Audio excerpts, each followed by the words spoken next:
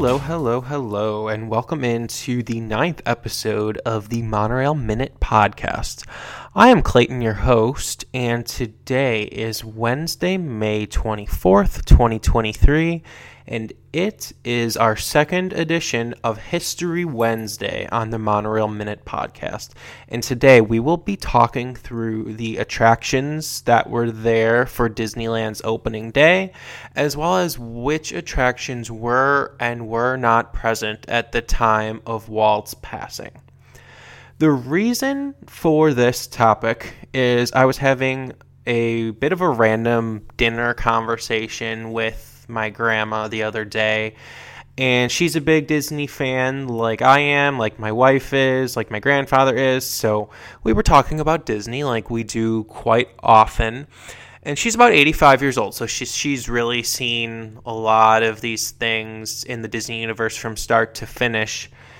And we were talking about some of the attractions that Walt touched versus what he didn't. And I reminded her that hey, Walt passed in 1966, and it wasn't until 1971 that Walt Disney World in Florida opened, and to think that there was roughly a 5-year gap seemed larger than she remembered, but of course that's the truth. So we were talking about some things like that and some attractions that he was part of versus what came after his passing, and ultimately just led to an interesting conversation about what was there for Disneyland opening day. So that's actually what we'll be talking through today, because doing some research on this, I found some very interesting nuggets that I wanted to pass along.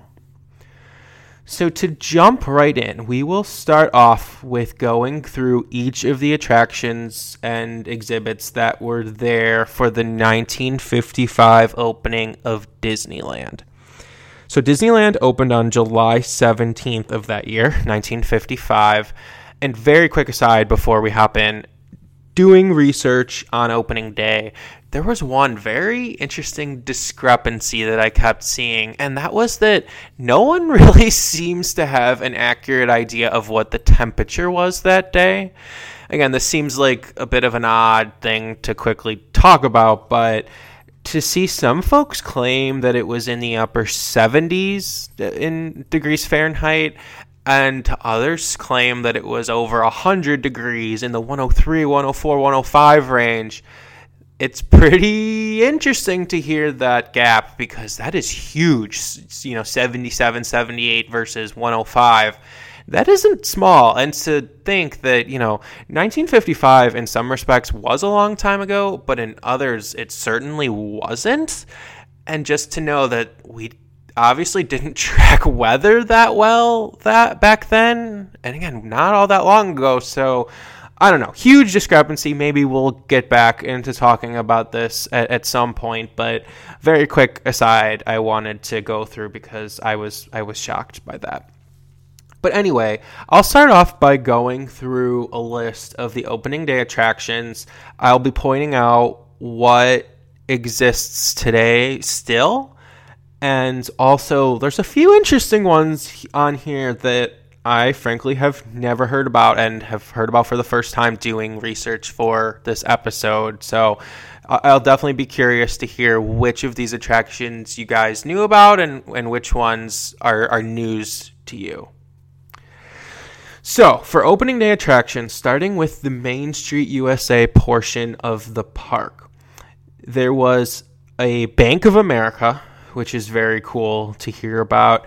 Apparently, Walt wanted a working bank within Disneyland, so Bank of America is actually the very first listed item here. There was also a horse-drawn fire wagon, which now sits on display in the town square portion of the park at the fire department. There was also two other horse-drawn things, a horse-drawn surrey and a horse-drawn trolley. And then the first listed item that is still open today is the Main Street Cinema. It originally showed some different silent movies of the time period, so that was open on opening day and still exists today. Maybe then next is the most shocking thing of all of the opening day attractions, in my opinion, there was apparently a shop called the Wizard of Bras, which had intimate apparel. And I thought that was incredibly shocking. Not something that I expected to see on this list at all. But apparently it was small and only lasted about a year, or actually a little bit less than that. But there was also a Penny Arcade, which still exists today.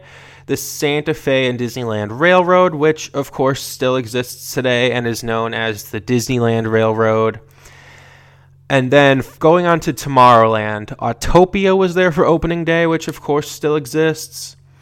Then what was called Clock of the World, that was at the entrance to Tomorrowland, and it showed the time at a bunch of different locations all throughout the world and spanned across obviously a bunch of different time zones.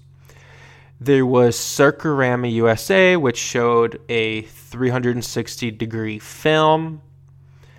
There was Space Station X1, which also showed a film called The World Beneath Us. There were Phantom boats that were also known as Tomorrowland boats. The Montesanto Hall of Chemistry, the Aluminum Hall of Fame, and Rocket to the Moon. So just to quickly compare Tomorrowland versus Main Street, quite a few things on Main Street still exist today. Within Tomorrowland, which I guess this in hindsight makes sense given that it is the land of the future, there's only one attraction still open today, and that's Autopia. And as we all know, that is something that is probably not going to be sticking around all that much longer, if I had to guess, or it's going to get a significant refurbishment, but we shall see. Moving on to Fantasyland, and I was impressed going through this list. There are a ton of attractions from Fantasyland's opening day that still exist today. So first, Canal Boats of the World, that actually opened on opening day, but closed essentially immediately, just roughly 2 months later, and then became the Storybook Canal Boats, which I'm sure we're all familiar with. Then King Arthur's Carousel still open. Mad Tea Party, which of course is still open. Mr. Toad's Wild Ride, which is still open. Mickey Mouse Club Theater, which is not open, but that showed 3D Disney cartoons for opening day. Then there was Peter Pan's Flight, which of course is still open, and I recently put on my most overrated attractions list. So go back and listen to last Friday's episode to hear about that, or actually 2 Fridays ago. Snow White's Scary Adventures, which of course is still open but has seen some pretty significant refurbishments and is considerably less scary today than it was when it first opened. And then also Casey Jr. Circus Train, which is still open. So again, to repeat myself, quite a few of the Fantasyland attractions that were there for opening day still exist today. Now for Adventureland, there was only one attraction that was open at that point for opening day, and that was the world famous Jungle Cruise. And of course, that is still open today. And then in Frontierlands, quite a few of these no longer exist. So to run through this list, a couple Davy Crockett attractions right off the bat. So we had the Davy Crockett Frontier Museum, and then the Davy Crockett Arcade. The arcade was located inside the museum. Of course, that doesn't exist. We had the Golden Horseshoe Saloon, which showed a musical variety show, but does not exist any longer. The Mark Twain Steamboat, which is still around. And then these last couple, there was something called a Mule Pack, a Conestoga Wagon and Stagecoach, a Miniature Horse Corral, and the Indian Village, where in this village that ended up closing in 1971, the same year that Walt Disney World opened, Walt really wanted an Indian village and Indians performing tribal dances. So that's what exactly happened there on opening day, and then lasted until 1971. And so that covers the list of opening day attractions.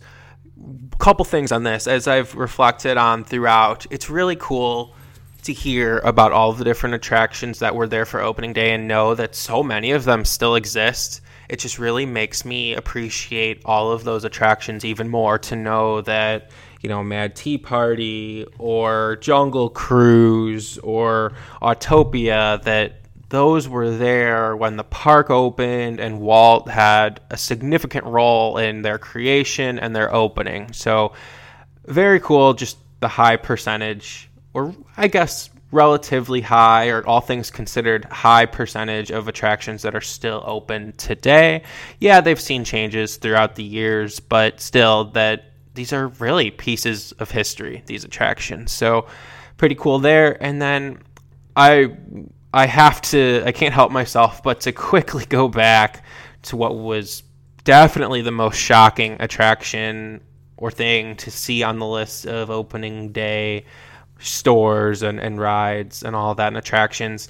And that, again, is the Wizard of Braz. I cannot believe in hindsight that ever existed, but not totally shocking at all to me to know that it did not last very long. And definitely let me know in the comments if you knew that the Wizard of Braz existed at Disneyland for its opening day. Now, those are the opening day attractions. The next thing I want to quickly touch on before we wrap up are the next attractions that opened in Disneyland and still exist today up until Walt's passing, and then the couple of attractions that opened immediately following that happening. And again, each of these exist still today.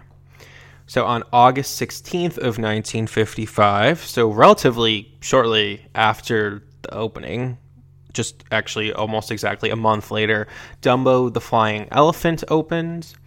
And then June 16th of the following year, 1956, the Pirate's Lair on Tom Sawyer Island opened.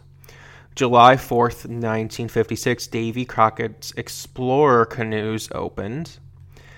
And then July 12th, 1957, the Frontierland Shootin' Exposition opened up. And then a couple fun ones coming up here. So June 14th, 1958, Alice in Wonderland, which of course is a classic attraction. June 14th, 1958, so same date, the sailing ship Columbia opened. The very first day of 1959, which 1959 was a big year for Disney, January 1st, the Dapper Dans began their first performances in Disneyland. And then the reason I say 1959 was a big year is because that was the same year the Monorail opened. That was June 14th. And then also on June 14th, the Matterhorn bobsleds opened, the very first roller coaster that Disneyland ever opened. That was also 1959. So quite a few big attractions opening late 50s, especially 1959. Then fast forward about 4 years to June 23rd, 1963. That's when the Tiki Room opened. And then on July 18th, 1965, the Disneyland Story presenting Great Moments with Mr. Lincoln opened. And then shortly after that, May 28th, 1966, It's a Small World opened for the first time. And then that was actually the last attraction opening, or at least of attractions that still exist today, the last opening that Walt was alive for, unfortunately. So Walt passed away on December 15th, 1966, so a couple months later in the year after It's a Small World opens. And then after that, I'll run through some of the most notable attractions that opened up after his passing. So these are all attractions that really I'm sure he knew about. A lot of them I know the backstory on, that he was pretty involved with, or had asked, especially in the case of Haunted Mansion, had asked Imagineers to begin working on, and he knew quite a bit about. But to run through, so Pirates of the Caribbean, Haunted Mansion in 1969, Main Street Electrical Parade in 72, Space Mountain in 77, Big Thunder Mountain Railroad in 79, Pinocchio's Daring Journey in 83, Splash Mountain in 1989, and I could obviously keep going on and on and on, but those are some of the biggest attractions really, period, at Disney properties. And to know that some of those last ones, again, especially Pirates, Haunted Mansion, Space Mountain, Big Thunder, Splash, those are all attractions that opened up after Walt's death, especially getting down there. Splash Mountain, that was all the way in 1989 when that opened, and of course that is about to close. So the gap between 1966 and 1989 is, of course, a big one, but as mentioned, things like Pirates, Haunted Mansion, Walt was very, very, very involved with, even though he didn't live for the opening. But that's going to conclude our episode for today. We are about at the 16-minute mark. Hope you enjoyed going through the list of attractions that were open for Disneyland's opening day. I'm sure, like myself, you were surprised by some and also happy to hear how many are still open. And then definitely a bit sad to reflect on, but interesting nonetheless to hear about some of the attractions that didn't end up opening until after Walt's passing, especially because some of them are pretty significant attractions, and I'm guessing are probably the favorites of quite a few of you out there listening. So wanted to make sure we ran through those. But anyway, that concludes our episode. Thank you, everybody, for listening. Hope you have a very great rest of your Wednesday and a very magical rest of your day. And yeah, thank you, everybody, once again for listening. And I will talk to you tomorrow for our Thursday News Day. Thanks, everybody.